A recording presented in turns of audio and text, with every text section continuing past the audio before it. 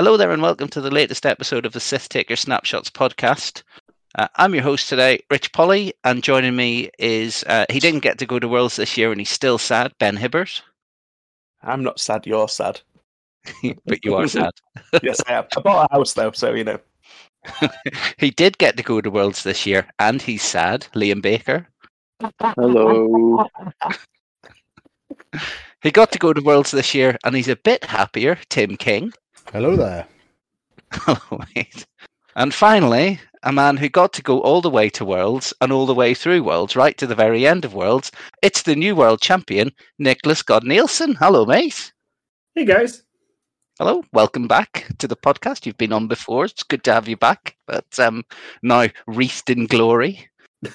Still feels weird, but yeah, it's good to be back. Have you taken the crown off yet? Well, Alva makes sure I wear it proudly, which still feels weird, but I've taken it down to try and get some regular days in. But yeah, she keeps going on about it with friends and such.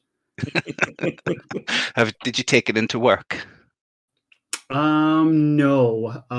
There's one person at work that knows about it. Okay. Because I don't gallivant around with it. Still feels weird. Does your boss know? Yes. Like that's the one person at work. That's the important person. It's like, look, I have achieved things. Now, give me a better end of year review. Thank you very much. It should be noted that it was actually Alva's birthday at Worlds, so Nicholas has actually given her the best present by winning her an all-expensive paid trip back to Chicago next year for her birthday. Nice. Now, I remember, Nicholas, we played during COVID, and like Alva was chatting in the background while we were playing, and it was lovely. But you said to me then that she's the person in the world who beat you most at X-Wing. Is that still the case? That you're the best X-Wing player in the world, but you're second best in your house? Well, it's been true during all the times I've played Scum. Like every time I practice before Worlds or a big tournament, I usually just fly something against her, and usually she just wins, which always makes me really nervous and puckers up the bum hole to actually hunker down for all the games. Yeah. Cool. Right, so we're going to talk a little bit more, a lot more about Worlds over the course of this episode. And it's amazing that Nicholas has come on to chat to us as part of his grand world tour of podcasts and various other things. So before we do that, Ben, you want to talk very quickly about the return of the Sith Taker Online League? Yeah, so it's coming back. Going to do another sorting league. I'm sure Tim will be kind enough to put the link in this podcast. I'm probably going to do an announcement on Discord tomorrow, so it'll probably come out. But we're going to start. The first round draw will be on the 4th of May because Star Wars and stuff. I nearly swore then, I held it back.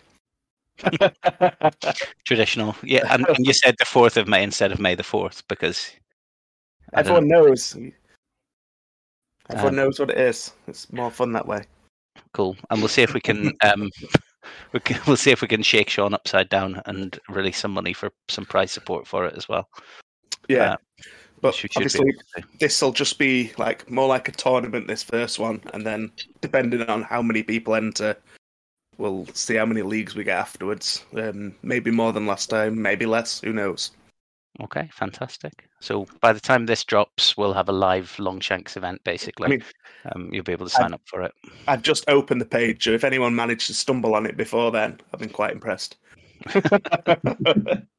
All right, fair enough. Right, so that's the main PSA. I said I was going to do this bit at the end, but might as well do it now. So we released the tickets.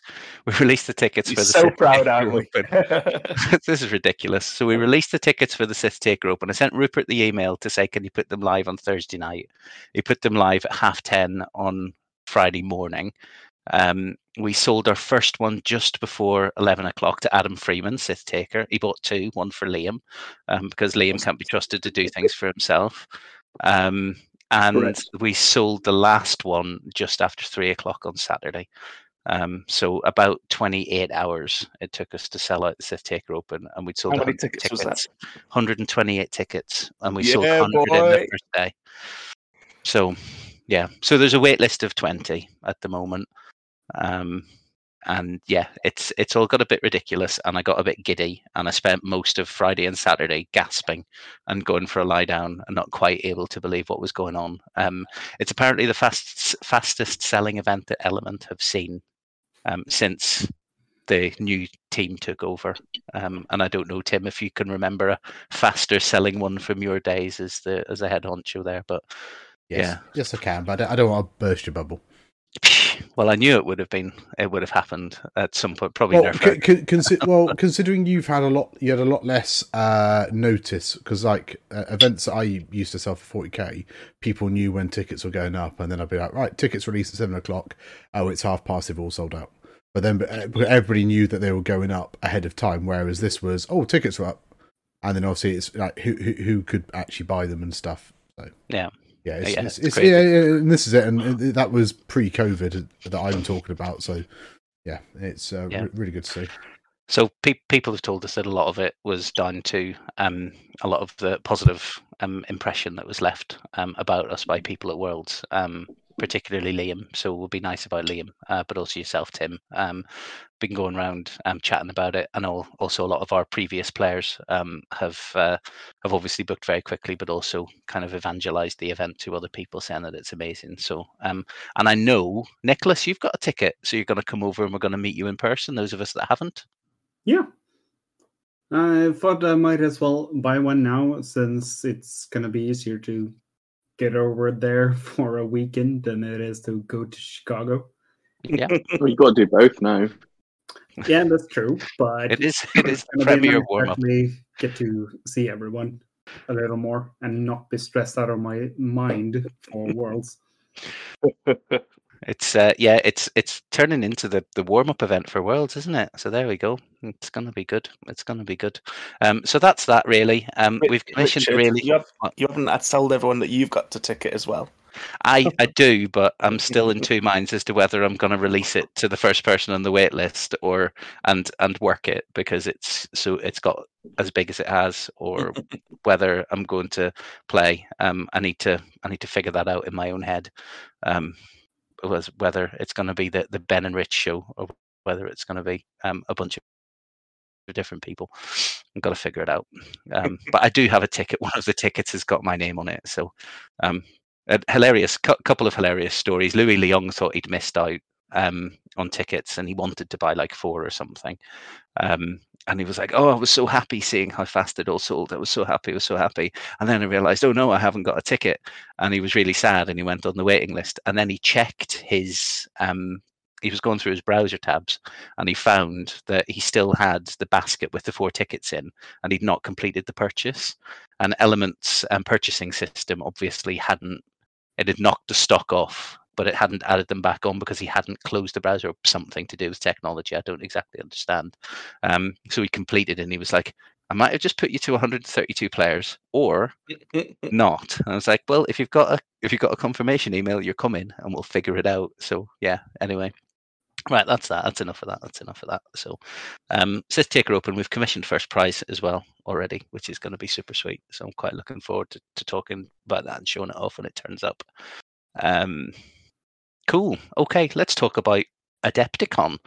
So Adepticon's a massive thing. We talked about it a lot. At it, there's a World Championship for X-Wing and a bunch of other stuff. Nicholas, you won. Well, we've already done all of this giddiness and congratulations and stuff like that. But I mean, once again, kind of well done.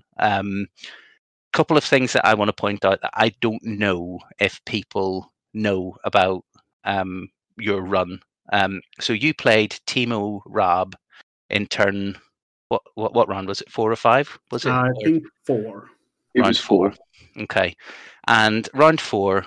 Kind of in the balance for both players. You're both doing really well, but still kind of it's a very tough room.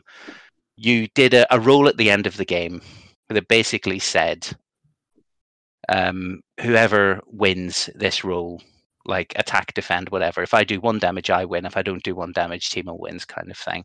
You rolled off. You won the game. because you pushed a damage or whatever. And Yep. you put the score in, you submitted it to the judges, and then when you're chatting to Timo after the game, you realised that it was range 3 and he should have rolled an extra green dice. So you dashed over to the judges, made them stop everything, and got Timo to roll a green dice. And because he rolled an evade, that meant you lost the game. Is that roughly correct? Yeah, roughly correct. And so you then put the judges win were in. very worried that he would have pressured me or something, but it was still one of those things like he should have rolled the extra die. It's not an issue. So, I mean, this is a huge kind of thing that talks massively about your character. To me, even more than the fact that you won Worlds, is the fact that you won Worlds having done something like that. So, like, ultimate in sportsmanship. I don't think there's many players in the room, particularly at Worlds, who would have said, actually, do you know what? Let's give this guy a 3 in 8 chance of just beating me because we both forgot something. And that's amazing. Like, to me, that's incredible. So, like, huge props to you for that, and for playing the game in exactly the right way, and for being like probably the fairest player in all of X-Wing. And I think it's been long enough that we can say there was no asteroids moving underneath your ships in the 2-2 corners this time around. So you were all good. So I know are you a bit embarrassed now that I'm just telling you how wonderful you are? You should be. Quite. I still have a hard time taking compliments since I don't really see myself as top tier players. So I still get kind of uncomfortable by all the compliments that's been coming my way. So I mean, I'll compliment your play because you played very well. I'll be dead mean about your last turn in the final in a little bit, so don't worry about that. Which is fair, since I more or less just had mud in my brain at that point. Yeah, I think we all just saw your brain shutting down at one point, and it was just like, no, don't do that. But anyway, so I just wanted to say, like, a fair play award to you as well for doing that, and also another shout to Timo, who has also got a ticket for the Sith Taker Open, so it's going to be a bit scary. To Timo, who, when offered an intentional draw that would have seen him through into the top 8 cut in round 10, said, "No, let's play, let's go," and played the game, and he lost it, and so we lost out on cut. So he could have. You know, he's there to play the game for the right reasons, for the enjoyment of playing, not for the competitive nature of trying to win. And I think it's great that, you know, there are people like you and him in the community and playing at the sharpest end of tournaments who are playing fair and playing for the joy of playing and not trying to win. And this is the Timo, and like he's not a small guy. He is German, but he's like a massive Viking looking fella. And he just appeared in a bar in near where we were staying, and obviously said hello. We had a good old chat, and one of his comments then was, "Well, let's see what this 2.5's like, and see if I understand how to play objectives." And then almost make cuts at Worlds. Yeah. He hadn't played. Yeah, I mean, we were laughing about Darren going, and Darren went, and I think Darren went 6 and 4 maybe. Over the course of the day, having basically played one game of 2.5. Which is funny that Liam had practiced. Yeah. And Darren, the funny thing as well is like Darren, for the laugh, was just offering people intentional draws. So I think he offered Crispy an intentional draw round 1. Crispy denied it, and then Darren beat Crispy, which was like madness. Then I think I drew Darren round 2, and as soon as Darren, I knew what his list was. I was like, "We're playing this game." He's like, "Okie dokie." I know how to beat you. Yeah. Right. Okay. So that's enough of that. Right, Nicholas. Yep. Everybody wants to know what makes First Order so good. And is it that First Order are so good, or is it that you're quite good at this game and it involves a piloting? What about both? Maybe both. A little of column A, a little of column B.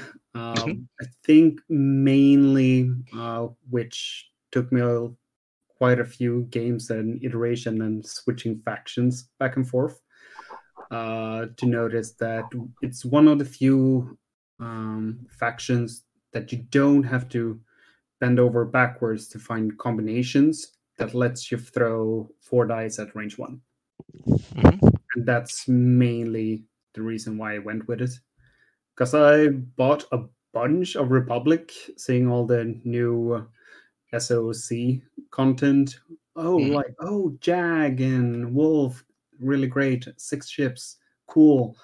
But then when I started jousting and just ended up at range 1 of things and couldn't punch through 3 agility, I realized, oh, I can't play stuff that uses munitions Mhm. Mhm. since I can't outjoust anything. And Yeah. 3 agility just keeps rolling evades.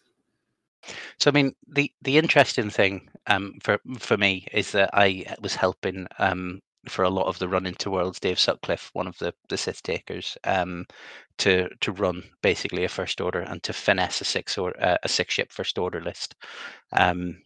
Very similar to yours, he discounted Backdraft and took Grudge instead, but otherwise he did have, you know, the other 5 ships were the same. But he went for shield upgrades instead of fanatical optics kind of combo, where you just basically said, well, if I want to push through 3 agility, I need to be double modding as much as possible. I need to be able to generate hits from somewhere to get through that. I mean, was that an active choice to go, I need to Yeah, be it able to was push damage? mainly because a lot of my games I've been able to use elusive more than once, but also just having those instances where you're rolling 2 hits and just spend the focus since no one's shooting you anymore to get 3 hits constantly pushed through a lot of damage in a lot of games. Mhm. It was one of the reasons why I managed to beat Park Creative Knuckles. Yep. And managed to kill his Vader Defender just because 4 dice, range 1, got a few paint and then optics, and he can't really dodge 4 hits. So Yeah. we just burned.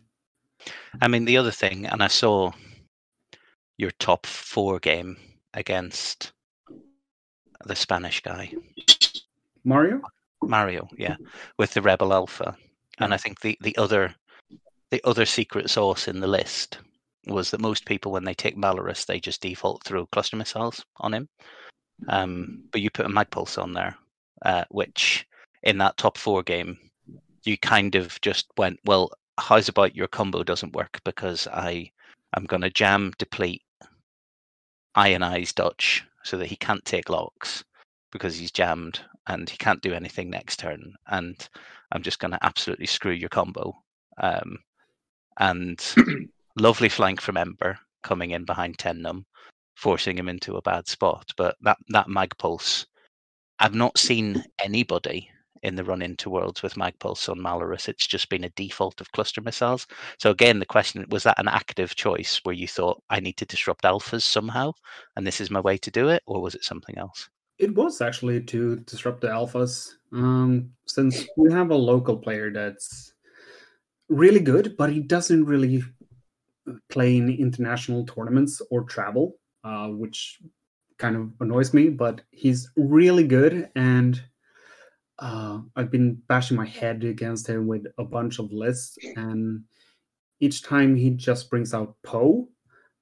Poe usually kills my list, and I realize, oh, I need a way to try and bring down either Poe or Lulo's offense, and the Magpulse really saves my ships longer since they need to be alive at I4 to be able to shoot a bunch. So using the Magpulse just to make sure that I don't get killed by the Alpha, or just that the range 1 shots from people don't hurt as much, since DT and Scorch need to be alive. Yeah. And that's the important thing, is that the list. I mean, it's a sum of its parts, right? But you've got those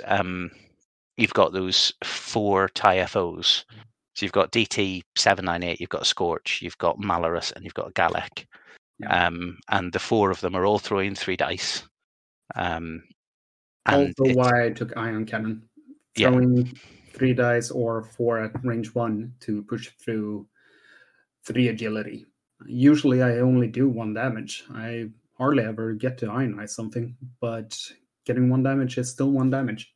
Yeah, and against a Y-wing, you ionize it and switch off its nonsense, and then go, oh look, I'm in the final of Worlds. Well, pretty good. It's pretty good. Yeah, I mean, I guess you went through but you've said you've gone through a bunch of iterations of building it out. So anybody who wants to can go and look at the exact build out. But the other thing that I find very interesting about a lot of the Top Cut list, and we'll go into this in a bit, was basically everybody staples elusive onto every ship, unless you've got a really good reason not to.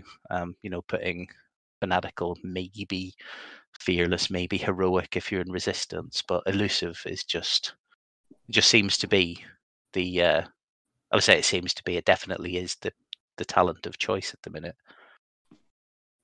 Well, it's so cheap, and as long as you're playing it on lower initiative ships, you usually know if you've spent the focus or not, since I hardly ever want to spend the focus if I know I'm taking a shot and haven't gotten to use elusive yet, since elusive usually rolls into a focus results or something like that. And it's nice to just spend the focus and just not take damage, especially when you don't have that much health. Yeah, I mean that's the good thing, I guess. Like elusive, it's brilliant on Jedi and Force users because you've always got those focus mods, so it gives you the 5 in 8 chance of just dodging something if you blank out. It also kills your opponent quite a bit when you just elusive then, and no damage. Sorry. Yeah, no, absolutely. It's when they think they've got it through, it's the heroic effect, but in mini. It's 2 blanks, yes, 2 damage. Heroic, nothing. Right, fine. Although you don't get the utter sadness of 4 blanks into 4 blanks on heroic, so that's which can happen to you once in a lifetime, but you always feel like it happens every game. It's all good. So yeah, cool. I mean, I kind of wanted to ask you as well about your other games because we saw your top 4 and obviously the final because they were streamed on Gold Squadron. You didn't exactly have an easy run through kind of day 1 and day 2 prior to cut because we've already discussed you played against Timo, who's a top class player, and you also you lost quite an early round against the reigning world champion at the time, Ollie Pocknell. Is that right? Yeah, he thoroughly beat me into the ground, and I was feeling kind of deflated after that match, but still hunkered down and just kept playing. Alva kept saying, no, you can probably still make it. Don't bother about all the Aces High stuff you brought along, which I was kind of psyched to actually get to play some Aces High. But yeah, still... Worlds was better, I guess. Yeah, I mean, yeah, it's good that you stayed in, isn't it? Like, to be honest, rather than bobbing out at that point. Could you imagine? Yeah, I just dropped to do Aces High, so instead of winning it, I got some extra prize tickets so I could get some alt art cards. It's all good. That was my plan. Ollie thoroughly just looked through my play and then shoved Sunjir down my face and killed Ember quite early. Yeah, Ollie was using Moff Gideon, which he said that in Worlds kryptonite for my list. Yeah, he said because you can't spend your tokens, and he just goes, and you can't spend elusive either. So he said a lot of top tier players at Worlds were going, so how does that work? And he was explaining it, and they were going, really? What? Really? And it was like, haven't you found this card yet? Oh, cool, I guess. And he's been running it for a while. Like he ran it at the Sith Taker Open this year in February and has been practicing with it. I was kind of glad I didn't run into it more during the days. I was so surprised every time someone's like, oh, I have Iden instead. Yeah, so Corentin was flying it and he ended up in cut. And Ollie, but not many other people. I mean, we can have a look through some of the stats about how many Moff Gideons there were in the tournament later on. But it was a bit a bit. I've played against Moff Gideon enough to know what it does, and also to know that there's at points very little that you can do about it, even if you know it's coming, other than just try and kill him as quickly as you can to switch him off. But if he's cloaked and has elusive and has an overtuned modulators, 3 calculates and an evade token, it's like, yeah, cool. You can try. You can pile all your shots into him and maybe do nothing. It's just a bit rude. So yeah, cool. I mean,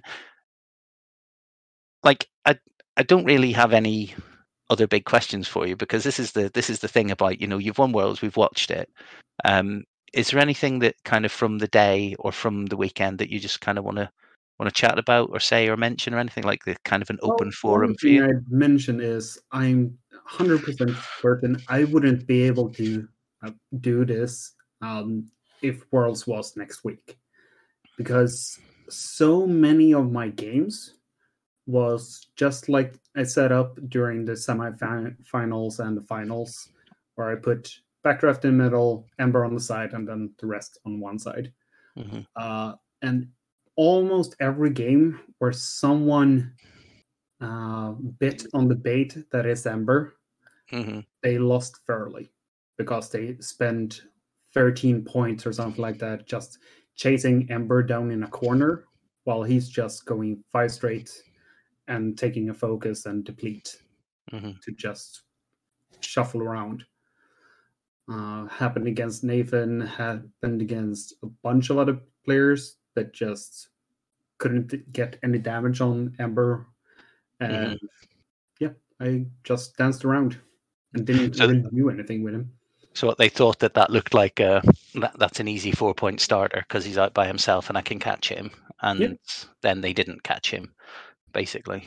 Yeah, had one Poe with proton rock torpedoes and such, try and kill him, no damage, and Ember just started running around.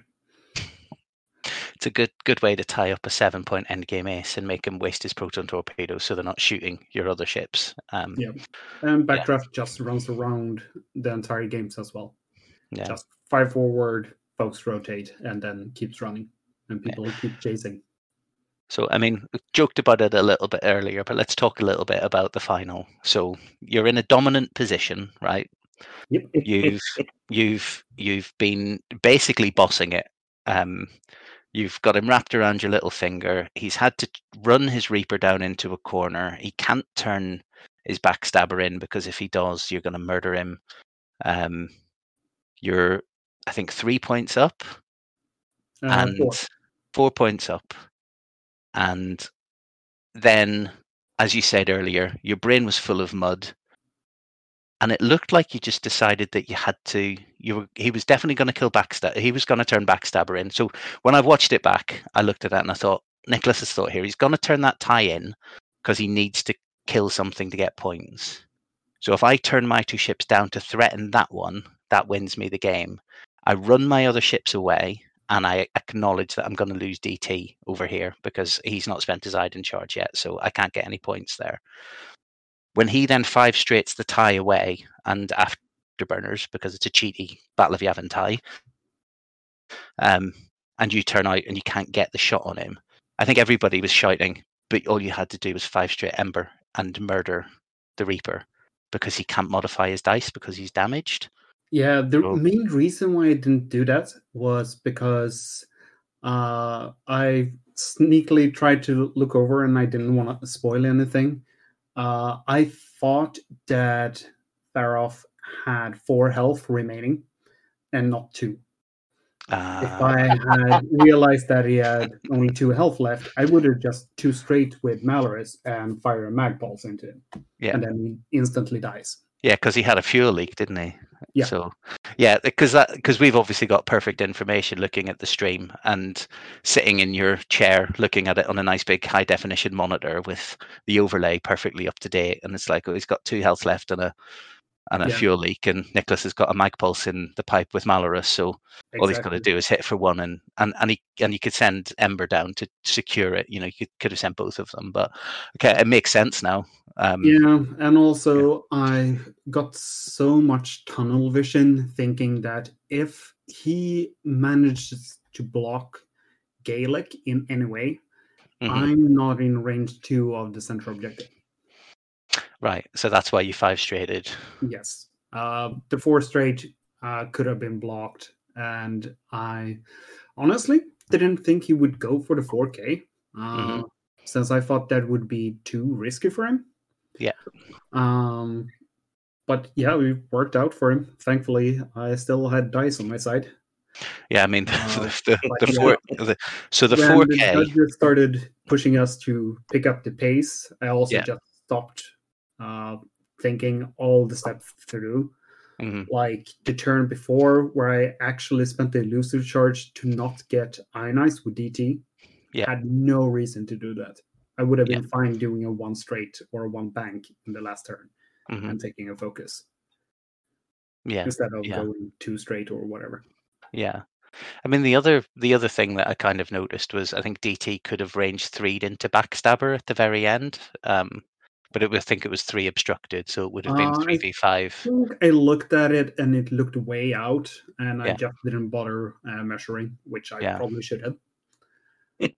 Also, to be a testament to that I'm not the best player, I was playing that entire game and questioning constantly, why is he not using Iden on the Reaper or Vader?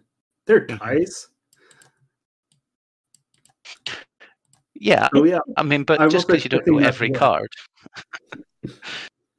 And now you know that Iden only works on the LNs, and that's why. Yes. Fair enough. Well, I mean, as you said, all's well that ends well. You did what is now known as the God roll. So 2 hits and a focus. Yeah, well done. Still felt I had it in the bag, but yeah, I got kind of worried when all my ships started rolling blanks everywhere, and you got hits and started pushing damage in. Yeah, I mean the 4K from Mauler or whoever it was, and then the 2 dice attack into the 1 health backdraft and doing whatever it was. He did 2 and you evaded 1, and it was just like So like he nattied up and you didn't get the natty paint that you needed to live and just win, and it was just like, I had this gut wrenching feeling in my stomach. I was like, oh no. Oh no! But fortunately, with a little tickle on the bottom of the cup, which I don't know if you were conscious of that before it was made a thing of after Worlds. But that little stroke, that little "I love you, my dice, be kind to me," gentle little pat on the top of the dice cup before you lifted it. I really hope that was it. But yeah, it's. It endeared being at that point and it was endearing, to be honest. Anything differently. But I mean, so like the thing is, right, when Andrew threw his road dice at the end, right, and it was hit blank, I think a lot of people just went, odds are Nicholas wins this because he's got 3 dice to roll a single eye or crit. Yeah, I thought the same thing. So, the chances are up. But you rolled your dice first, and like a proper showman, left them under the cup and let him roll his so that you could do the big reveal. So it was. Yeah, there was a big discussion on how to do it with the judges, but we all agreed that the most dramatic way of doing it was the best one. Yeah. Since then, we wouldn't have to bother about the dice being thrown into each other and all that. Yeah. Yeah, whose dice are whose? I don't know. The crit was definitely mine. We actually had that happen during a game against Nathan Idy. Yeah. We were doing a roll-off, and we both say, I'm first player. That's a shame. And we pick up our dice. Then we look at each other and say, I'm first player. No, I'm first player. And we question each other, what did you roll? I don't know.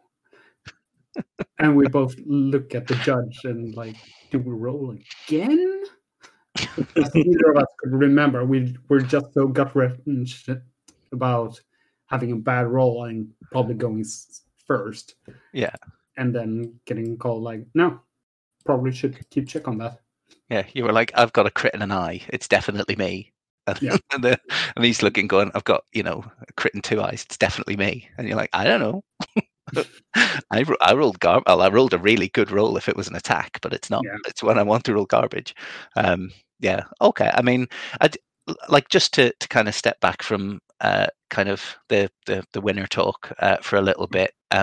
From a kind of observer's perspective, it looked like AMG had got the keys to the FFG vault and had gone in there with basically a transit van, like a black mask on, a stripy jumper, and made out like bandits, because you all got playmats, templates, tokens, cards, painted ships, boxes. People came back with like 2 copies of Fury of the First Order because they showed a painted ship to somebody. Challenge coins from Louis, all sorts of things. Was it as good as it seemed to be from the outside? Yeah, it was smashing. I was kind of skeptical in the beginning when they said, "Oh, we want to have more participation prizes," since I like my plastic crack. But having this setup as you play each round and you get something new and you get something good, everyone got something that was worth keep playing for. And just getting the playmats was also great. Yeah, because they were system open. Just the extra loot on the sides was phenomenal. And of course you've got those amazing Phoenix Squadron templates, which 8 people got, and you're one of the 8. They're really pretty. I'm not half of those are mine, but yeah, it's kind of nice to have them. I'm gonna keep using my from Worlds 2019, since I usually use everything that's black and red. Fair enough. If you've got a theme, you've got to stick with it. What did you say, Liam? Half of them are yours? Yeah, so the morning of the event, I sent a message to Nicholas, words of encouragement, and I said, "You've got this." And then I also said, "If you end up winning this, I'm having half of your prize support because I'm being really encouraging." And he heart reacted, which means that's a legally binding contract. They're in the mail. So you can hand them over next February. Yes, which half? And I went, "I'll have half of each template." And middle. The middle bit, yeah. Not the ends, not the top or the bottom. The middle bit, please. It's like it looked dead good. Like I must admit, I had proper jealousy of the fact that I wasn't there, and it made me go and kind of double down with the wife to say, I'm going next year. I don't care what happens, I'm going next year. So I've already started figuring out what. If it makes you feel any better, it was probably better watching from afar than it was going all that way to then just watch. I mean, Liam, do you want to talk about your experience in the Last Chance qualifier? No, but yes. No. Okay, so I mean, we don't have to dwell on it too much because people. I think everybody knows already. You weren't exactly quiet about it. Yeah, to be fair. And neither were we. Like, we were all very sympathetic to you, while laughing a little. I was honestly gutted. Yeah, I know. Yeah, I knew everyone would laugh. Just a little. But I was genuinely gutted. I had a load of people come over to me going, "How come you're in this? Haven't you qualified yet?" I'm like, "No." And then obviously when I realised the final score after I lost Volan against Pond, I just put my hand out, shook his hand. And then I got a nosebleed. And of course I was trying to stop the blood going onto my models. So I was just sniffing because I didn't have a tissue. So people thought I was crying. Then got blood on my fire spray. So I had to clean that up as well. gave Pond a hug, and then Got on his Pond just shoulder. went and got some fresh Did air. you get blood on Pond? No, if I did, it would have been his own. Bless him. Oh yeah. But In fairness, you were a champion. honestly, I got back to the hotel that night. I was going to say you were a champion that night because we went to Miller's Ale Bar and they had one of these massive challenge burgers and it was ridiculous, like the size of my head. And you got a free hat for demolishing it. So Liam was like, "Well, I'm coming back from something from Worlds and polished it off." I've got to win something today. You have to wear that now for the rest of the year. That's your penance, and then that'll give you the motivation. I'll never agree to do it. Well, this is it, but that'll be your motivation. I will never wear that hat in public. So, I mean, I heard a lot of positive things from people about, what you were doing over the course of Worlds, as well as that you were doing the roving reporter for the Sith Takers. You were taking pictures and stuff when you remembered, when you weren't doing other stuff. So, and a lot of people in the community, particularly in the UK, who follow our Facebook pages and posts, were really grateful that they were able to keep a track on what was going on and see what was happening, because we were doing those posts as well. So it was great that you were doing that, but also keeping people up and reaffirming them and all that kind of stuff. The guys that were still playing. So it's one of those things, is that it's a dice game. Ultimately, you go to the event with the intention of playing and doing as well as you can, and sometimes it doesn't work out for you. And I remember a long time ago listening to an episode of the 186 podcast, and Jesper Windstrom, who had previously been top 4 in kind of system opens and made the cut in Worlds and blah blah blah. And he went to a tournament at one point, and he went 3-3 and he didn't make cut. And he said that people spent the entire time going up to him and going, "What happened?" They wanted him to say, "Oh, here's the reason, the excuse. This is why I'm not in cut." And he was like, "Sometimes I just have a bad event, and there's no reason. I just didn't play well, and that happens. Or variance went against me, or whatever. But I'm not a guaranteed." I think there was a few players that, if you look down the list of names of people who you would have expected to see in that top 8, you would have expected to see, I don't know, like Duncan Howard from America, probably in that top 8 because of his run in previous Worlds events. Nathan Idy, who obviously did get in. Ollie didn't make it in. People that you would look down and think that person will probably end up in that top 8, but it turned into such a lottery. Towards the kind of the sharp end of the room, when there were people on 7-0 and 6-1 trying to play into the last couple of rounds. And when everybody's that good, it's not the play skill that's the determining factor. It's something else, and it could just be how you feel, how much sleep you've had, whether you've eaten well, whether your back hurts, that kind of stuff. It could be anything. So yeah, don't feel bad. And I mean, I messaged you and said, don't feel bad. Still love you, even though you're a loser, but it's fine. It was like I got back to the hotel after going out for drinks with Timo and Darren, and honestly, I just sat there going, why am I doing this? Mm-hmm. And I literally just thought, do I sell all my stuff? Because clearly, because I have got a massive self-confidence thing where when I do well, it's luck. When I do badly, it's what I deserve. And it's a mind frame I need to try and get myself out of.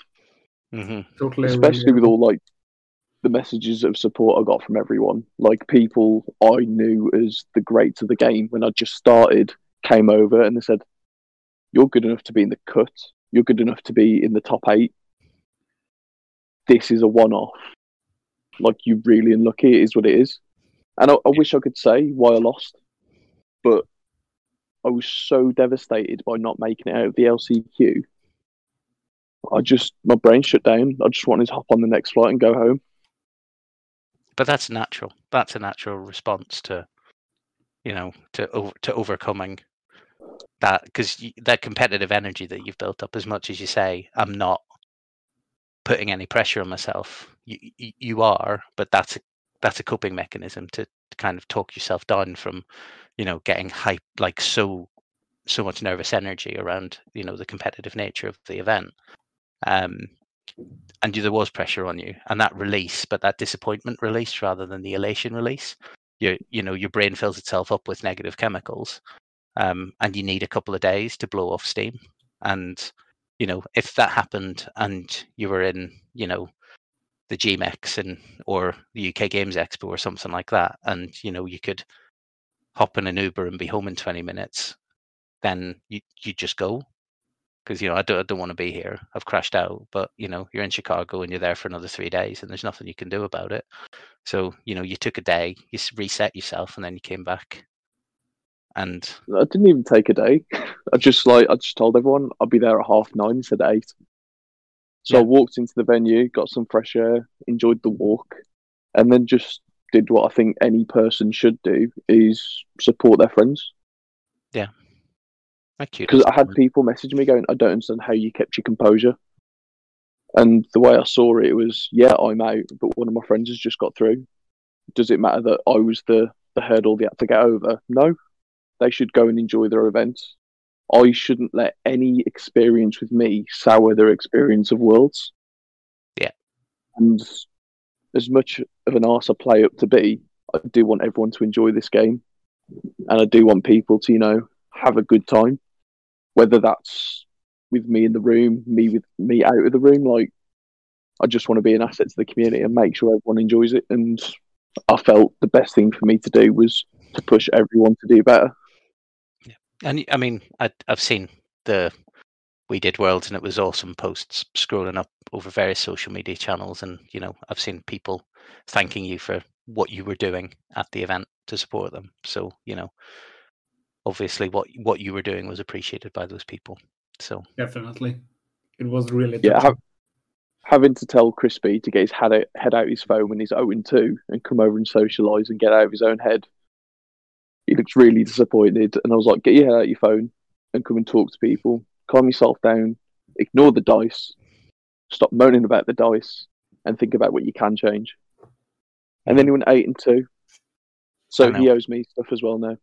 8-2 and missed out on cut by basically the people that he lost to not doing as well as the people that other people lost to who went 8-2. If he'd accepted that intentional draw from Darren round 1. Yep. Lesson learned. When you get offered an intentional draw by Darren Granger round 1 at Worlds, take it. So I mean, the just talking about that, intentional draws, like there was a big palaver about them beforehand, and we saw in the last round a couple of people did just ID because they knew it would guarantee them kind of getting the place in the top 8. We saw it in the last chance qualifier, people doing IDs once they'd got the wins that they needed to get through.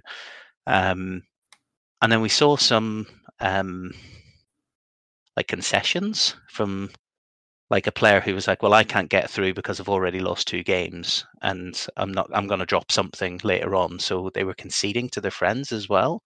So it all seemed to be a little bit, there was tactical stuff going on outside of the 75 minutes plus or minus on a 3x3 bit of neoprene.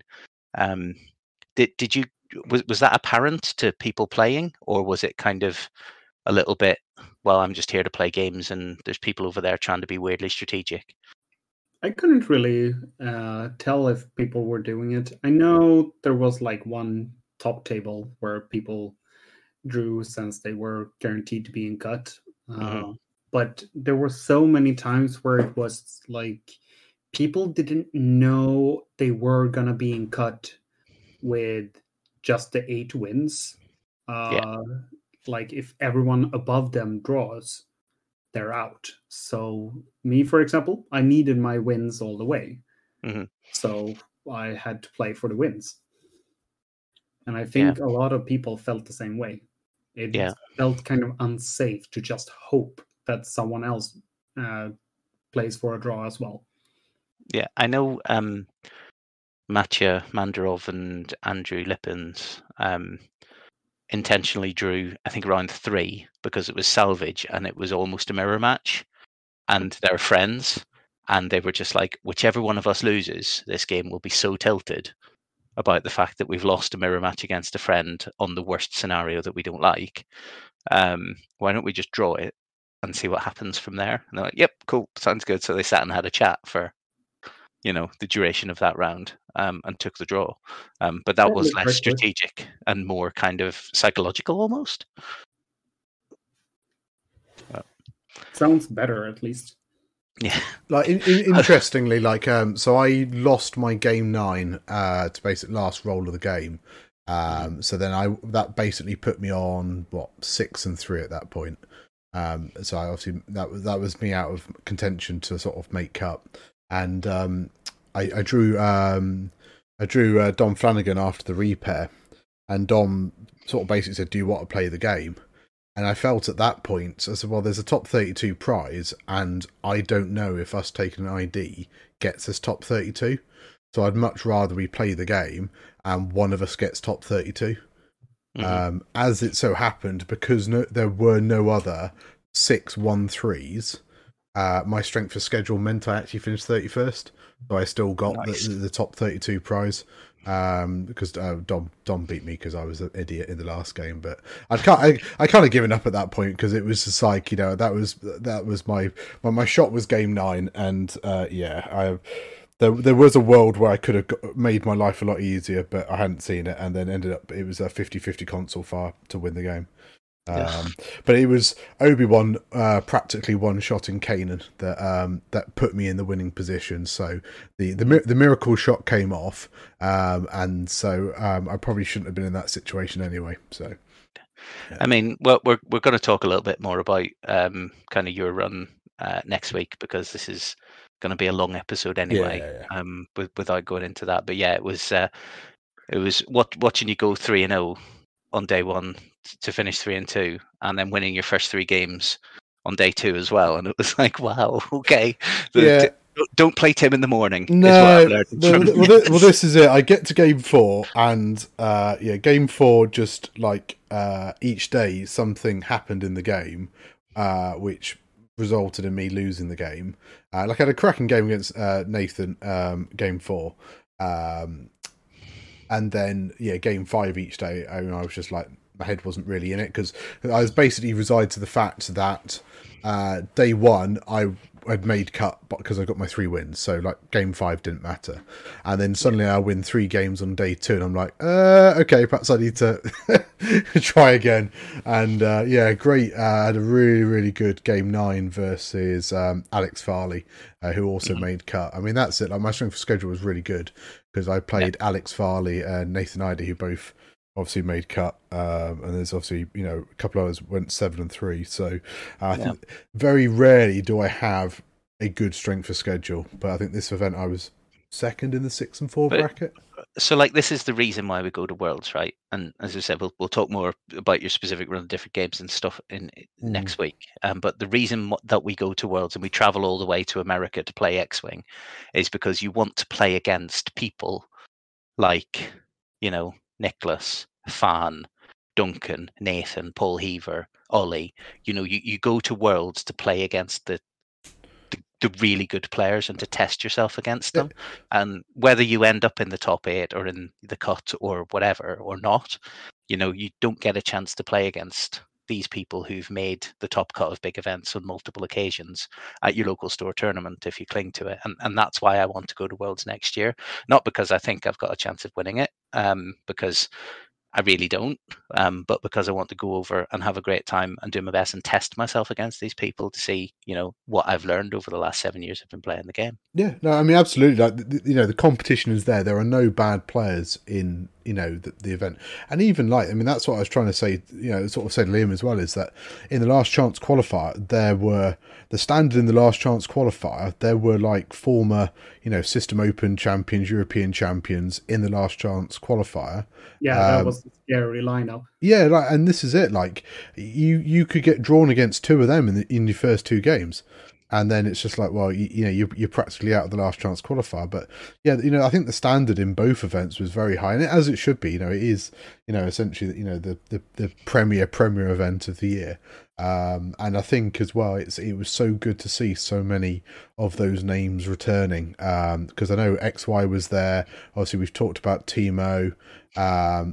Australia turned out in force with the Fosses, Akhtar, a few others. So there was a lot of sort of big names that turned up. You have no idea. So funny, but so many people said to me, or in posts and things in different places, they were like, "Yeah, you could tell what the standard of the event was like when I was on the 5 and 3 tables, and being sad, and I got paired into Akhtar Khan." And it's like, yeah, because everybody knows, the Fosses, I don't think they'd played 2.5. I think they were a little bit like Timo was. I think they had trips from previous glories, but I'm not sure. But I certainly hadn't known that they'd been playing for a while. But yeah, they were well-known kind of aces players in version 1 and an early version 2. I mean, just to kind of, I'm sure everybody that's listening to this has been through the kind of the whole end of the tournament and everything. But basically, it went to top 8. There was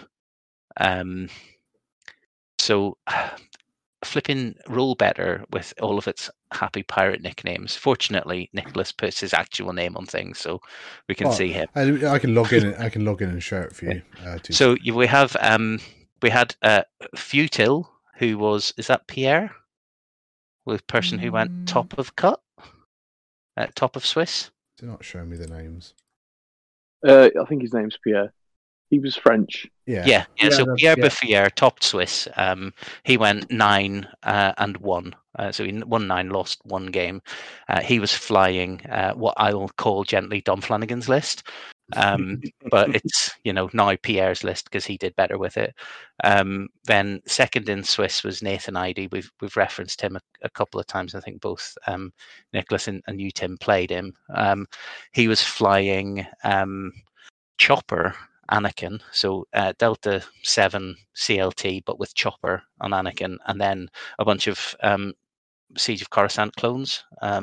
So the arcs and I've had a go with that list, and it's a lot of fun because Chopper Anakin's one of my favorite bits. Then a little note on that game against Nathan. I kind of felt bad for him because he had a very practiced opening. I dropped a seismic charge, and I went kind of puzzled because I looked at it and said, that's not going to hit anything. So I moved in all my guys, and it didn't hit any of the gas clouds. And he scratched his head and was like, yeah, it's not hitting anything. And then I burned down Jag. But after the game, he borrowed my range rulers, and he measured the mat, and it was half a base longer than it should be. So when he set up all the gas clouds with reference to range on my side, everything was further away than it was using. So none of his bombs worked in the setup. That's a bit rough. Was it a Hoth mat by any chance? I'm going to say pass on that. Okay. Yeah. So some of them are known to be a little bit bigger, and I think when there was a thing when AMG first kind of said, put an objective in the middle, it should be 4.5 from each edge, and somebody said, mats are all different sizes. How can we, play properly if we can't if we can't know how big a mat is based on the position of obstacles and objectives in it and stuff like that. And they kind of said, well, use your eyes and play the game. You shouldn't be working things out to that length of detail. And I suppose that's it kind of sucks, man. If you've got a 4 whatever he's doing, 5 forward 4K, drop a seismic, and then fly away with his V-wing or something to try and catch you with a bunch of unexpected stuff, and he sets it all up and ends up half a base length away from the gas. Regardless, really nice player. Yeah. So Everybody. I was going to say I had a cracking game against Nathan, and like considering our opening couple of turns, we both made massive mistakes and things went against us. We had a cracking game. Very sporting game. Yeah. Then the Spanish guy, did you say his name was Marco? I've just put the picture up. So this is Mario Nunez Jimenez. Mario Nunez Jimenez. So Mario, he came in third in Swiss with, I think, something that surprised everybody, which was 10 Num and a B-Wing, and then a Rebel Alpha kind of powered by Wes Janssen jamming things, Aaron Kraken passing out actions, and Dutch passing out target lock. So basically solving all your problems, 3 double modded proton torpedoes at a time. And a lot of players, the fact that he went 8-1-1, so he was the intentional draw, I think, at the top end. I think him and Nathan might have ID'd the last round of Swiss, possibly. I think they were both 8-1, and they realised that on 8-1-1 they would both get through. Sorry, was that an ID? An ID, yeah. Very good.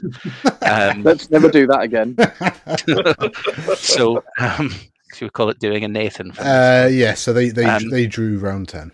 Yeah, so they drew round 10. So, knowing the caliber of the players that were playing at the event, the fact that he took an Alpha Strike, and it is a straight-up Alpha Strike list, to 8-1,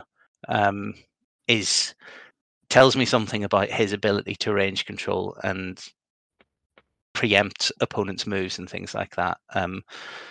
Must have been crazy. This stream game against Nicholas, obviously, it went poorly for him because Nicholas did mean things to him with Magpulse missiles. But then fourth place after that was friend of the podcast, Corentin Roux, who's coming to the City Taker Open. So this is good because, we're building them up. So Corentin was flying kind of a very similar list that Ollie had been talking about, but he'd taken 3 TIE fighters, Vader and Suntir. So he had Moff Gideon and then 2 Black Squadrons with Vader and Suntir. So a really, really nasty list. Then Bartosz Wyszycki, who came in 5th with another Rebel list. Nobody was surprised it contained A-Wings. Everybody was surprised that it contained Battle of Yavin Han. And yeah, he went 8-2 on through Swiss, and then ended up through the top 4 in the cut as well. So really glad to see Rebels perform so well in the cut as well, because that really breathed a lot of life back into a lot of our communities in Sweden. At least a lot of people was like, "Oh, I need to try this." Yeah. I mean, I must admit, I've tried Bartosz's list, and well, if you're not as good with A-Wings as Bartosz is, then it's not an autopilot list. It's not the kind of thing that, I mean, the Rebel Alpha Strike list is something that you could probably bully your way through Swiss at a tournament with if you weren't an exceptional player. But if you put it in the hands of an exceptional player, then it's disgusting. Because 3 double modded proton torpedoes into a jammed target. It hurts. It really hurts. 6th place was Alex Farley, we've mentioned before.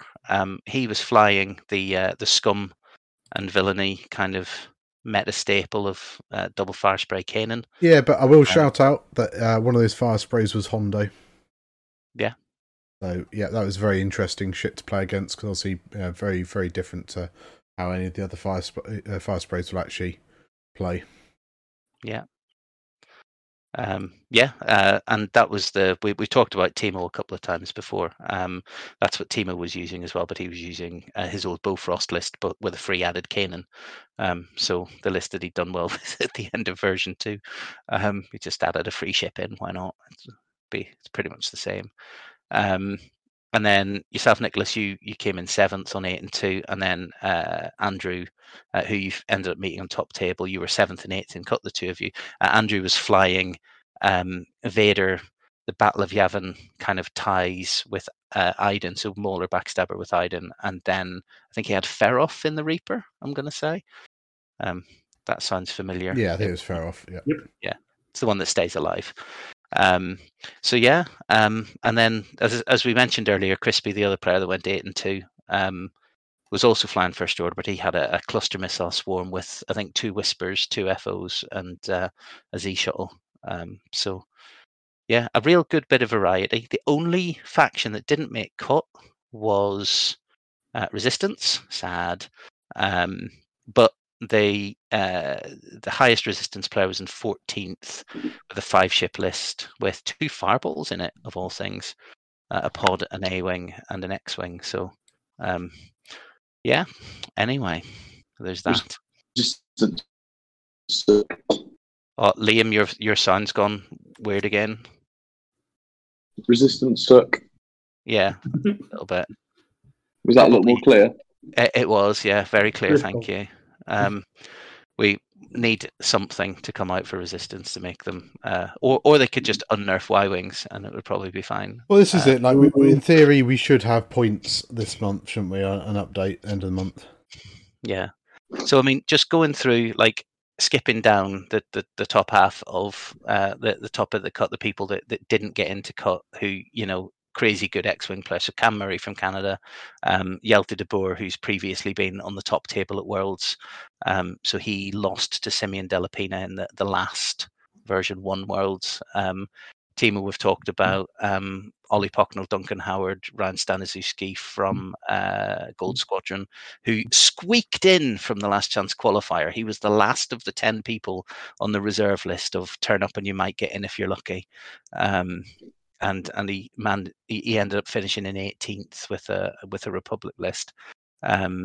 As you talked before, you know, XY, yourself, Tim, Dave Sutcliffe finished 25th. You finished 31st. Will Hagewood, Aurelian, who was on the pod a few weeks ago, from France. The Ohlers, Rathos. Anyway, I'm gonna stop going down. Because, you know, Fan, who we were going to get on after the Sith Taker Open, who didn't make it into cut. You know, a lot of people who were doing really, really well, who ended up kind of on 5 and 6 wins, including former world champions, people who've won all sorts of things. So, I mean, the room was just such a Shark Tank, like top to bottom of the thing was just a Shark Tank. You know, there wasn't really any rounds where you started off thinking, "Oh, this will go well."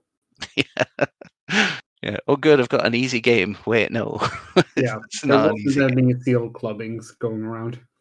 Yeah. I mean, there were a few people who went, you know, 0-5 and dropped, and were like, "Yeah, I'm out. I'm not doing well here." But yeah, there was not many.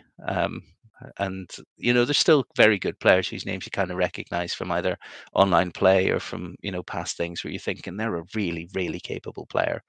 Yeah. And but like they're, we said before, 1-4 or 2-3. Everyone has a bad day once in a while. Yeah, exactly. I mean, and yeah, the more I look at this list, the more I want to just read out basically everybody right down to number 188 and say, this is a really good person. You know, I know about them, and they got this sort of thing. So yeah. Right, that's Worlds. We might touch on it a little bit as we come in and out later on. But cool things have come out of it. So we've got Pattern Analyzer, who have ingested all of the data, spat it back out in terms of what people took at Worlds. So we've got Empire was the most taken faction, 26.06%.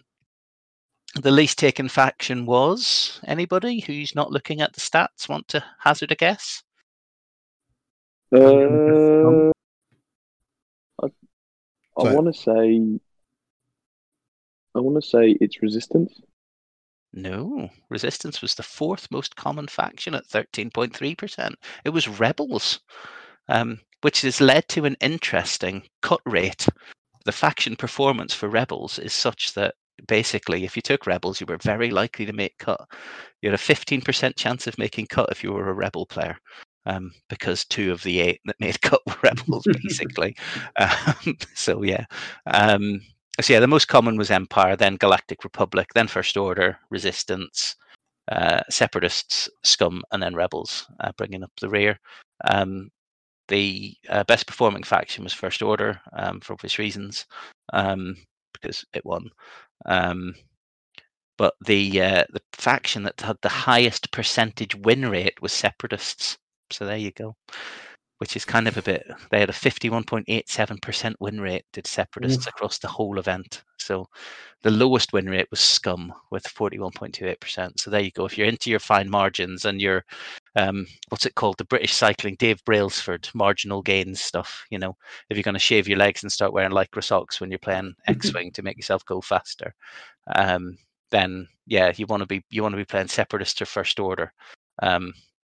Actually, the three with more than 50% win rate were Separatist, First Order, and Galactic Republic, with Resistance kind of in the middle.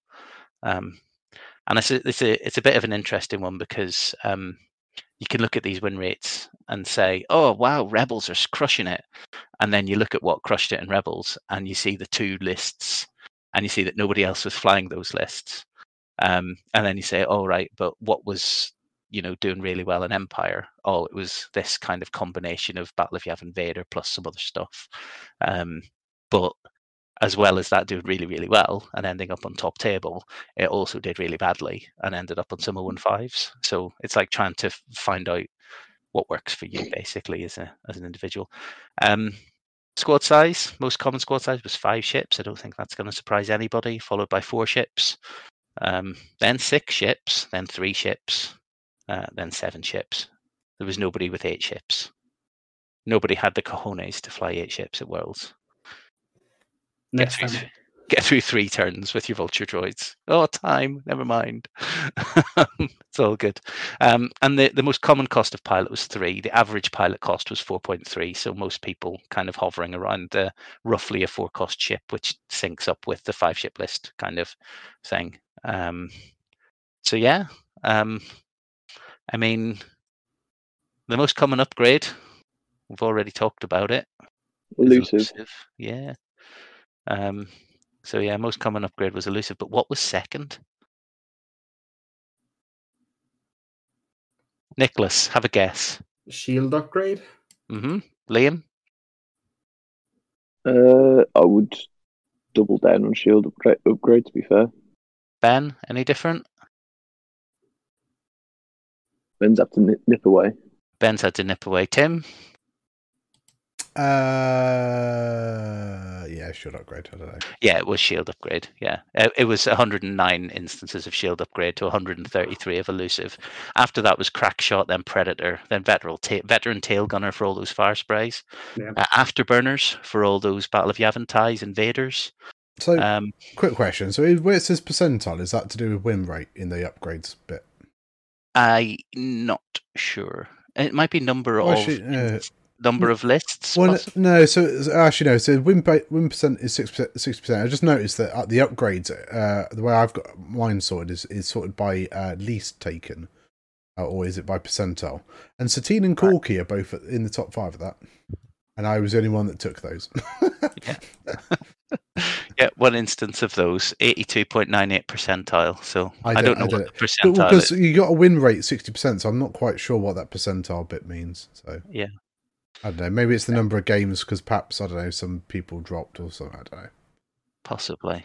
The most common repeating ship composition was Dom's List, followed by 2 fire sprays and Kanan, followed by 3 ties, Vader, and a Reaper, and then a LAT, a V-Wing, and 2 Delta 7s. So, but that Separatist combo, 13 instances of that, as was the most of any unique combo of ship chassis. So anyway, interesting stats. That's all on pattern-analyzer.app. If you click on that and click on tournaments, you can see a whole bunch of stats and fill your boots. The tournament's also on MetaWing, so you can go and have a look at all the squads and copy them and play them at your friendly local game store to your heart's content. That's what I've been doing on TTS and down the club for the last couple of weeks, is shamelessly pulling Worlds lists out of my boxes and being like, yeah, let's see if I enjoy this. If it's good, turns out they're all good. I'm kind of surprised that I was the only one who brought Lone Wolf. I was expecting someone to put it on Soon Tier or something. Yeah, I think it's because so many people have like 5 and 6 ship lists, and it's hard to trigger. But I guess you were flying your Ember in a way that said you're going to have this reroll all the time because I'm using you as a rabbit to try and trap them. True. So, did you have Lone Wolf? Yeah, instead of elusive. No, then... I had elusive and Lone Wolf. Oh, he's got got double talents on Ember. Yeah. So you yeah, did he just take run a around and double evade shield? everything. You don't have a shield upgrade though. No, I'd rather have the rerolls for everything. Yeah. Rerolls on your rerolls. It's getting into Han Solo territory with that. Ooh. It's like just keep rerolling everything, see how it goes. Yeah, it's good. Oh, there's only 7 points, so you don't have space for a shield upgrade anyway. So just elusive and Lone Wolf. That's just ridiculous. Just reroll everything. It's fine. Cool. Right. So you can go and have a quick look at those. You can go and have a quick look, as we said, at those again at some point if you feel like it. We're just going to move on a little bit and have a quick chat about some of the other stuff that got announced at the at Adepticon, which was pretty cool because there was quite a lot of stuff that they came out with. I don't know how much of this you guys saw, but first of all, we'll go through. Worlds has been confirmed for next year at Adepticon. So AMG have said we're doing this again, so that's great news. Then they did a panel. They confirmed a bunch of stuff. We don't know what the details of this information are, but they've confirmed something that they referred to as regionals, having something that they referred to as buys, and also entry into Worlds next year. So organized play is coming back into the community. We know in the UK that the UK Games Expo is going to have something at the beginning of June. We've not had any formal confirmation of it, but Chris Mitchell has said, I've had permission to tell you what's happening.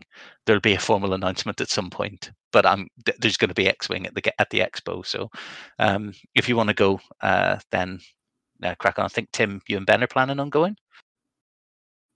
Yep. Yeah, I've booked a hotel, which is fully refundable up until like the week before, just in case. But I have... Well, this is it. Like I did that last year as well, just on the off chance that something like it doesn't pan out. But as long as it's a premier level event, as in price support and bits and bobs, then we'll be going. Well, I'll certainly be going, and I'm sure Ben will tag along. But if it sort of peters out, then we can obviously just check. So let's see. Yeah, we'll see. I mean, we have got a big. I will shout out Welsh Open that month as well, so there is potential choice for people that month.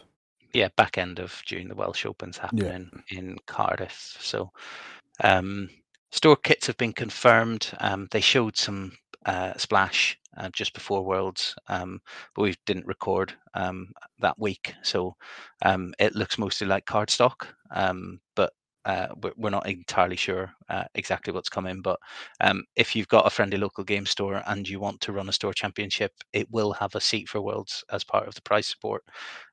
So it's worth getting in touch with your game store, asking them to order a copy, and then once they put a date on it, getting in touch with so Ollie Pocknell is running a tournament tracker, so any tournaments in the UK can go on that, so that people who can be lucky enough to go to multiples can schedule themselves, and also TOs can look and see when other ones are so that they don't overlap.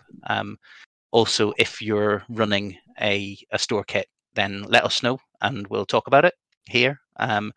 And we're happy to have people on to chat about the stuff that they're doing in their communities. We're really, really keen to see kind of grassroots X-Wing and grassroots organized play spinning back up again, because we've all been keeping it going as a community for the last kind of 3 years, and now it seems to be back in full force. So it's great to know. I will say, like, I know the game was looking a bit uncertain perhaps in the last 6 months or so, certainly from a shop owner point of view. And there's several shops, certainly local, that I know that haven't bought the store championship kits. I actually sent an email around a lot of the shops that I thought would be sort of in the northwest and a bit further afield, asking them, look, if you get a store champ kit, we'll help promote it, and obviously we're interested in coming and playing. One of those shops actually messaged Asmodee today and have been able to order a kit. So hopefully, if your local store hasn't, if you ask them to speak to the Asmodee UK rep, that hopefully they can order one. Cool. Yeah, and we've been chatting with Asmodee reps as well about organised play, and they're really positive about the community vibe that's happening around it. So it's really, really great that everybody's up for X-Wing and everybody's up for OP as well at the moment. So it's great. Cool. Then in the panel, after they mentioned stuff, they did some after they mentioned OP stuff, they did some spoilers. So we've got them in our general channel on the Discord. If anybody's not looking at it at the moment, we've got YT2400, aka Dash is back, but not just Dash in Rebels, and he is coming back for Rebels. Dash is coming back as a standard loadout for Scum and Villainy as well. He's got all sorts of cool stuff. He's coming back with Lebo as well.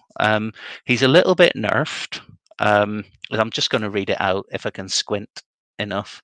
So it's like, after you gain a red token as a result of moving through or overlapping an obstacle, you can transfer that red token to a friendly ship at range 0 to 1.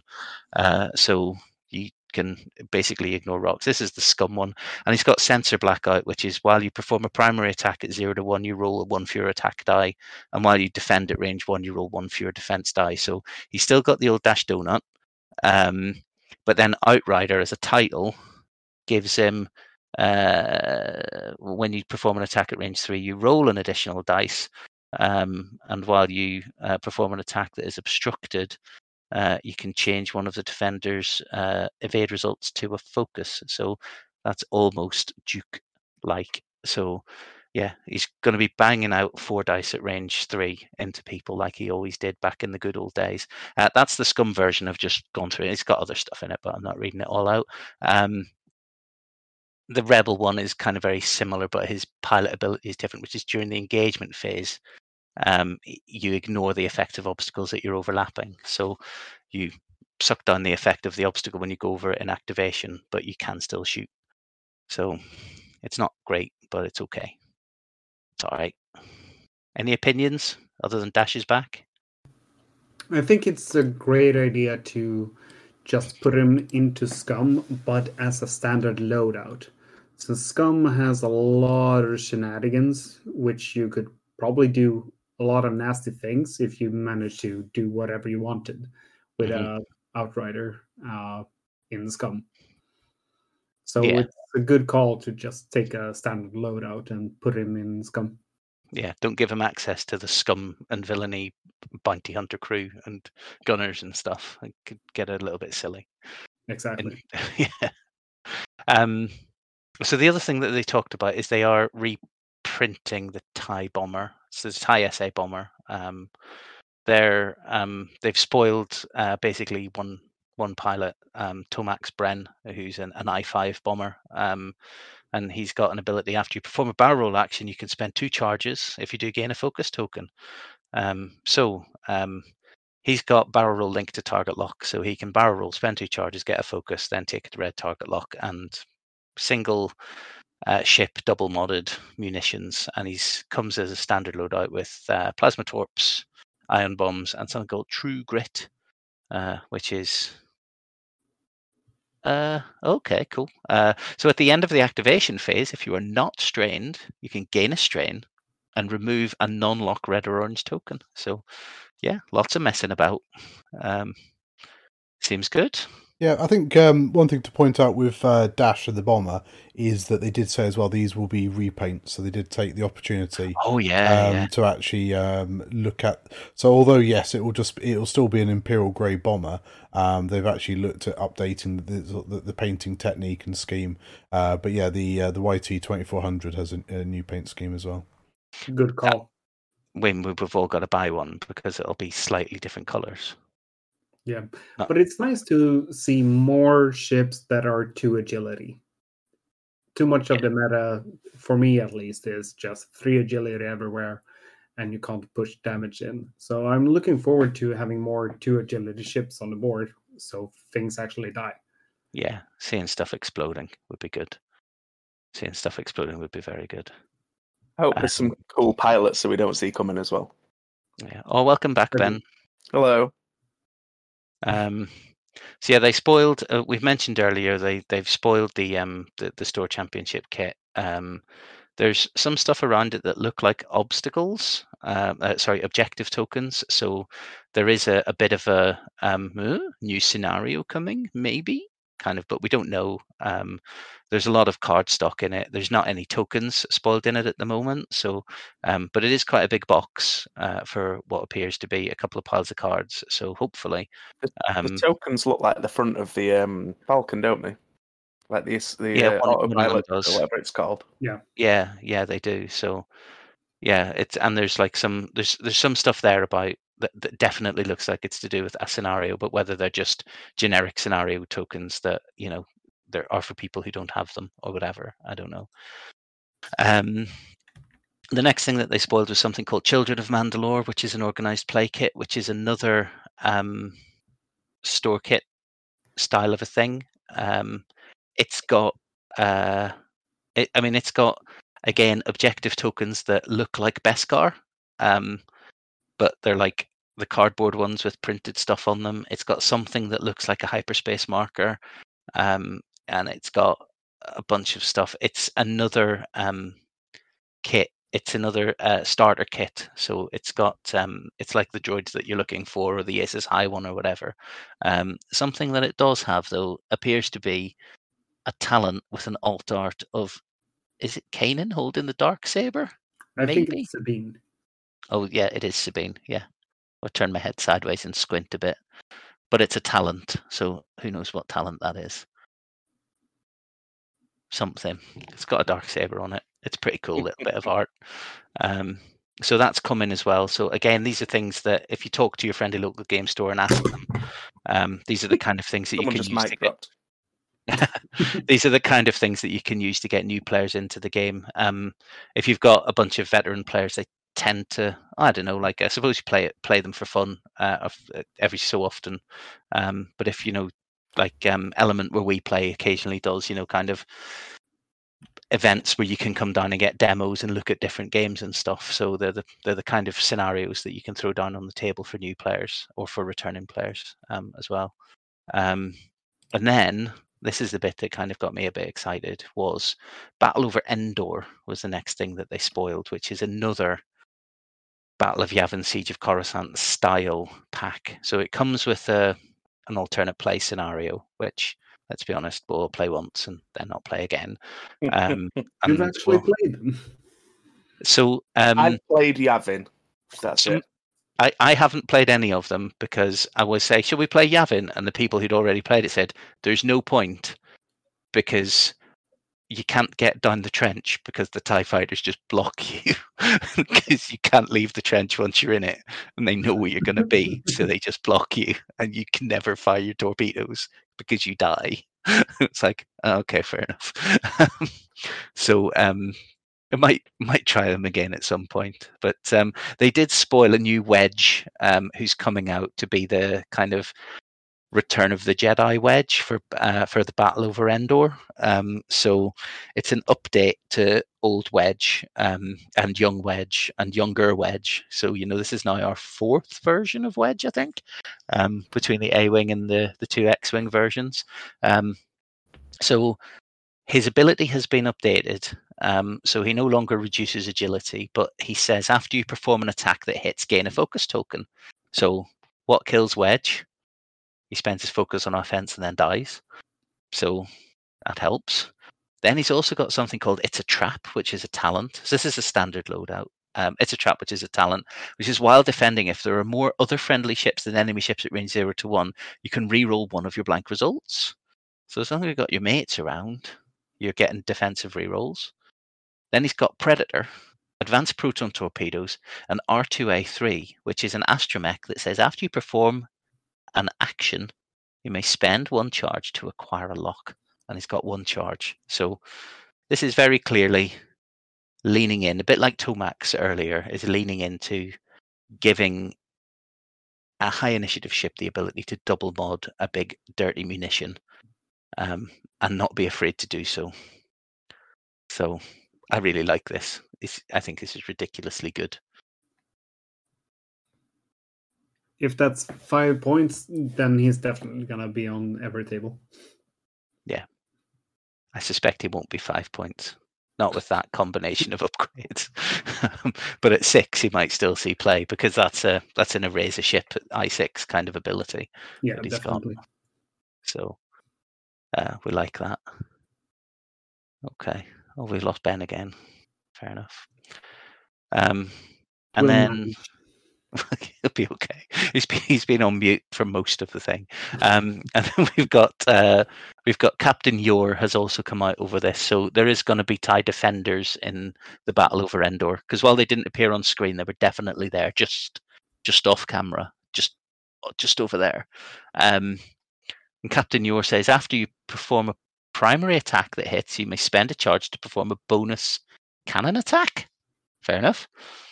And then he's also got Chiss Engineering. After you fully execute a speed 3 to 5 maneuver, you can perform a lock action while attacking. If you're not stressed, you can spend Shield to apply the range 1 bonus. Rude. Okay. It's nice to see them go away from full throttle as well, because Yes. that always makes the defender really expensive and hard to deal with. Yeah. So yeah, this gets more disgusting. Like, I couldn't hit defenders enough.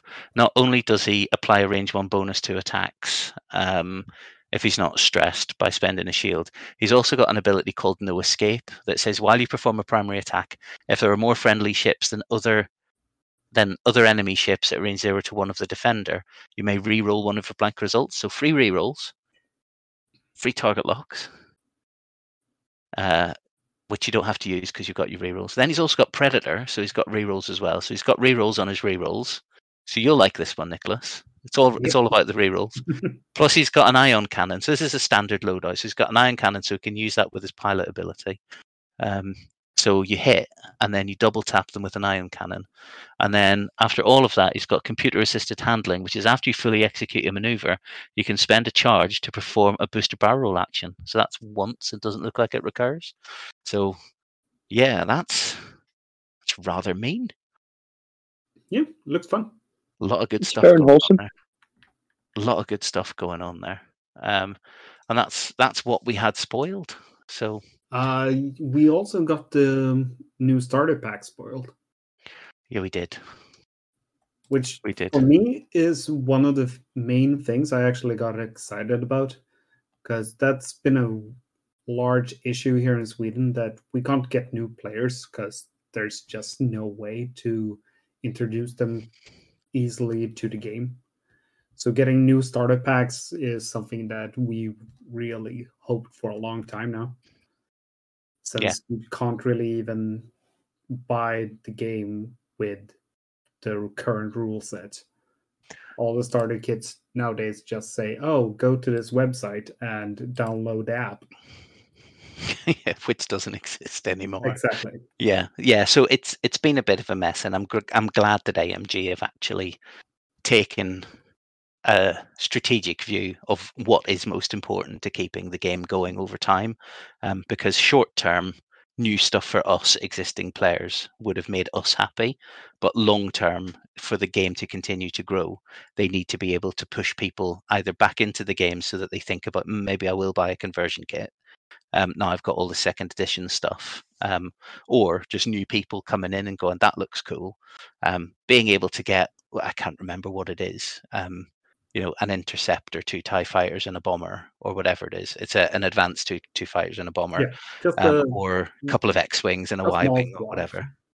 Yeah, but yeah, like, that's enough ships to put together a list. That's enough ships to put your 20 points together, isn't it? And it's so much better to just have one faction starter kit than the ones before, where you bought a starter kit and then you suddenly had 2 TIE fighters that you're never going to use.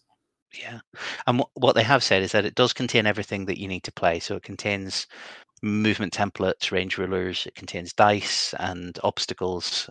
So there is no need for a veteran player to buy it. It will contain standard loadout cards, but those standard loadout cards won't contain any new upgrades. So they won't contain any like janky little astromechs or anything like that. So if you want to run the standard upgrade, the standard loadout card that comes in that, you will be able to build it from your existing set of upgrades. So that's really good. And yeah, I mean, other than that, you might want to buy it because it contains some of the obstacles that you don't own. Maybe if you want that particular shape of asteroid and you don't already have that one, or a different shape of a gas cloud that you don't already have, maybe you might want to buy it, but there's no need to. It's very, very much optional. So I'm looking forward with some enthusiasm to seeing what comes out with I'm looking forward to seeing what comes out with the other factions. So Liam, before you dash, I think we've kind of come to the end, so can you wait for 5 minutes and then dash? Yeah, of course. Yeah. All right, because we can wrap up now anyway, I think, because we've been going for an hour and 3/4, which is plenty of time. Yeah. Right, we're going to talk more about this stuff tomorrow. Not tomorrow, next week. I'm tired, you can tell. We're going to talk more about this stuff next week.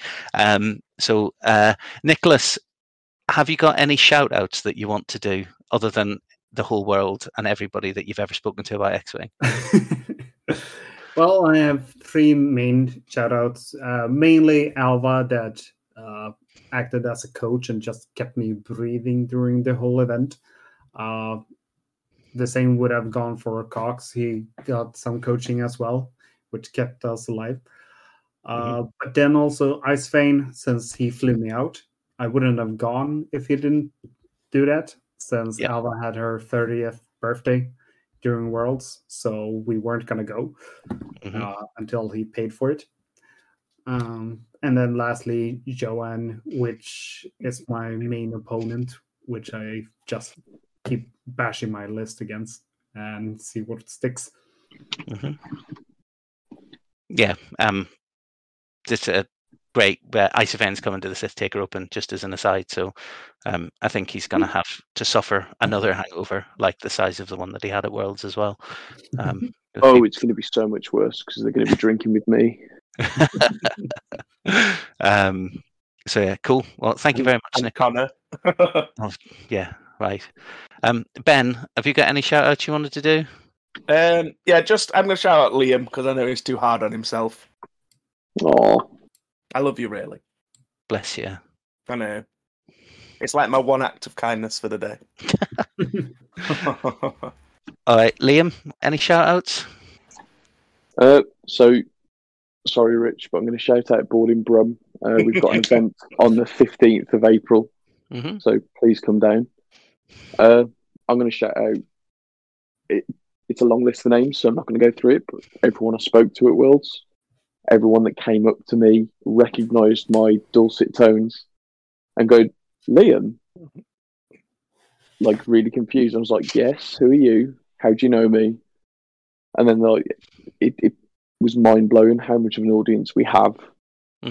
Like, it's international. It was really, scary at first. It's cool. I don't think you mean it if you don't remember every single one of the names. Well, I don't mean it then, but I'll say it anyway. I'm going to shout out Darren, who shed a little tear when I didn't make it through. He's lovely at heart, and everyone that sent me a message checking up on how I was and wishing me well and everything. And yeah, honestly, although I didn't get to play as much X-Wing as I wanted, it was a really heartwarming experience. And Worlds wasn't about the X-Wing, it was about the people. It's about the friends that we made along the way, right? Shut up. It's about the potato-based food that he found along the way. Tim? Yes. Yeah, so I'll shout out Isophane as well, because he did help contribute to my expenses for going to World. So thanks to him, and no doubt I'll get him a beer when he comes over to Civ Taker Open. I will also a massive shout out to Chris Allen, Chris Mitchell, and the rest of the judging team and volunteers. It was a really, really smooth event. We had a few repairs, but you're always bound to an event that size. But the fact that the guys kept it going for 4 days, from like early doors to late at night. I mean, I think that some nights they were like past midnight, like tidying tables, setting stuff up. So massive thanks to all those guys. Yeah, thanks to all my opponents and everybody that came up and spoke to me. It is great to speak to everybody. I will shout out GSP as well.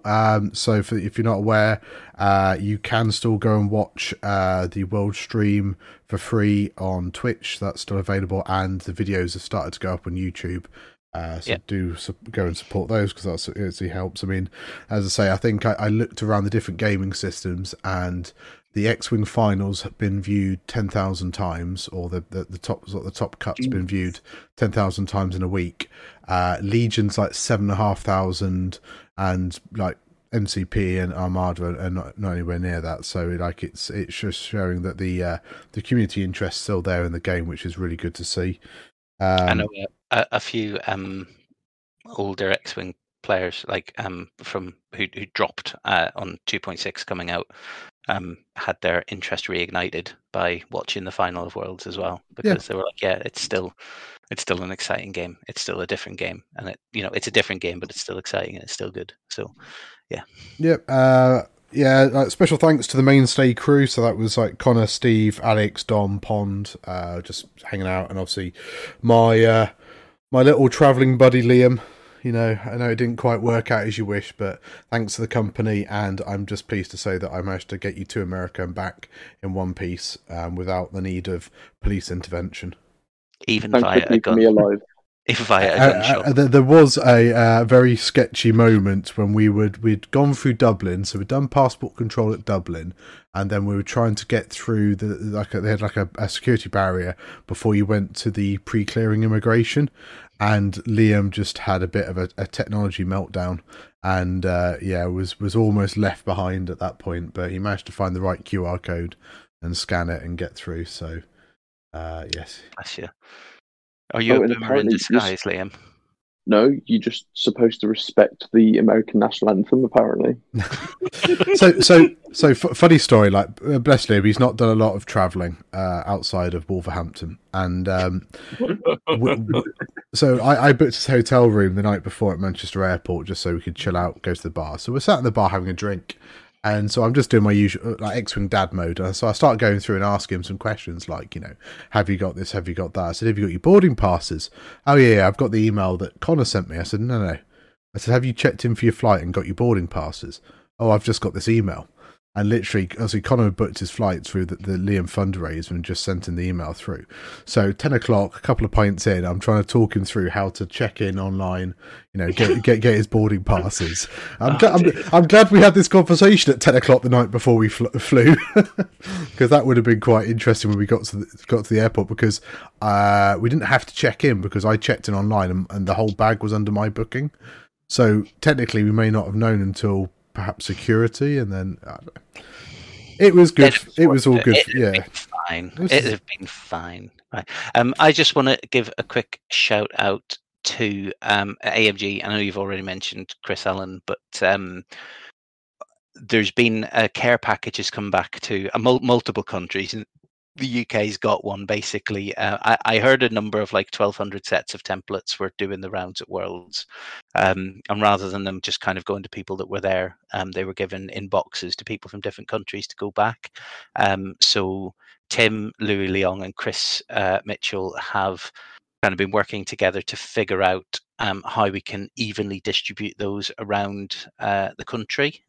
So if you haven't already seen it and you're a UKTO, then Louis has put a Google form up on the main Facebook group and around a few other places. If you need a link to it and you can't find it, drop us a message and we'll be able to connect it into you.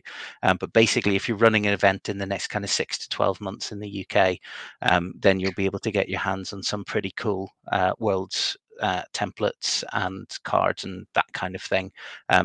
Added to that, Louis also did an enormous gift exchange for his awesome metal stuff that he gets created, and basically had a shop at Worlds where he was opening it and just trading his stuff for other swag. And he's come home with another suitcase full of stuff, which he's going to be distributing out across the country so that we can support grassroots stuff. I say we, he, Louis, can support grassroots stuff with his cleverness. So if you do want stuff, then make sure to hit up that form and put in details of your event in. I think that that is really important to say. Like, I think Atomic Mass Games did acknowledge that they could do a lot of good with a lot of the old OP stuff. So a lot of it is printed 2019 and stuff like that. But who cares really? Like, I've got 32 times 4 packs of acrylic templates sat in some carrier bags in my flat somewhere. So yeah, like, if you want support, do obviously jump onto that UK form. We've got UK price support, but we might be able to do a few of the other countries that weren't supported. But I know price support went to Latin America, went to Central America, or sort of United States. Some went to Scandinavia, I think France, Germany, Spain. So a lot of basically most countries that were represented at Worlds, one of their sort of community leaders or figureheads as such, and I was a bit worried when the judges called for me by name on the final day. But yes, I was basically until they handed you a massive box of stuff. Yeah, and you were like, but Chris is there. Why can't he transport it back? Well, yeah. I mean, I think obviously, I mean, yeah. We are lucky in the UK that we've been given 2 bags, but then I think we will definitely use it because. I mean, I think the uptake's already been really good to see, and this is it. We'll soon be in Store Champ season, so yeah, if you're running a 1-day up in April, maybe May, because I think Store Champs might start in May. But if you're thinking about running a 1-day and want to sort of keep that world type going, do tap up Louis. You don't have to message like me and Chris directly. I think Louis is going to coordinate through the Google form, and then we'll make sure that the stuff gets out there. Yeah, stuff gets to the right people. So yeah, cool. I think we're going to wrap it up there because we've been wrapping it up now for 12 minutes through half a dozen anecdotes and some more shout outs. So I'm going to say massive thank you again and a huge congratulations to Nicholas.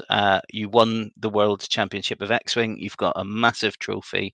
You've got some ginormous medals from Adepticon.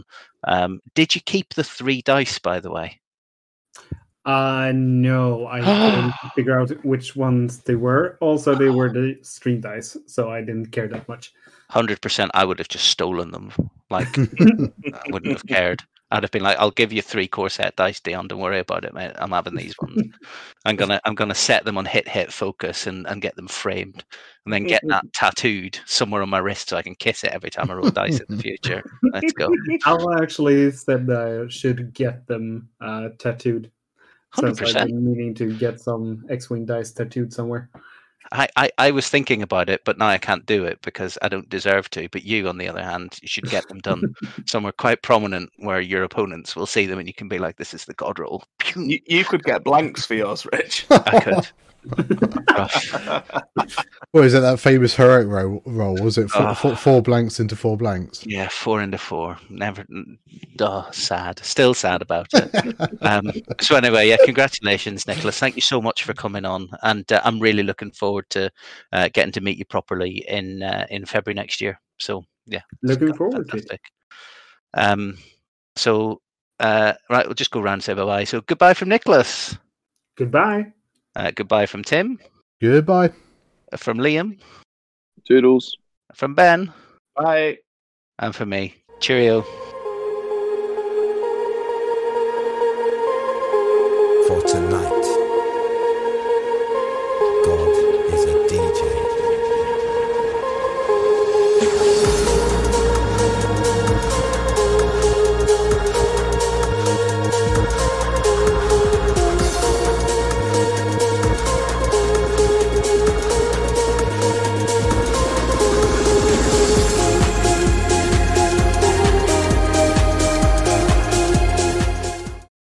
that'd be a really funny story from Chicago for you next year, Rich, when you come back and try and explain to your wife what those 8 blank dice are that you've got tattooed onto your back. Yeah, 4 in each cheek.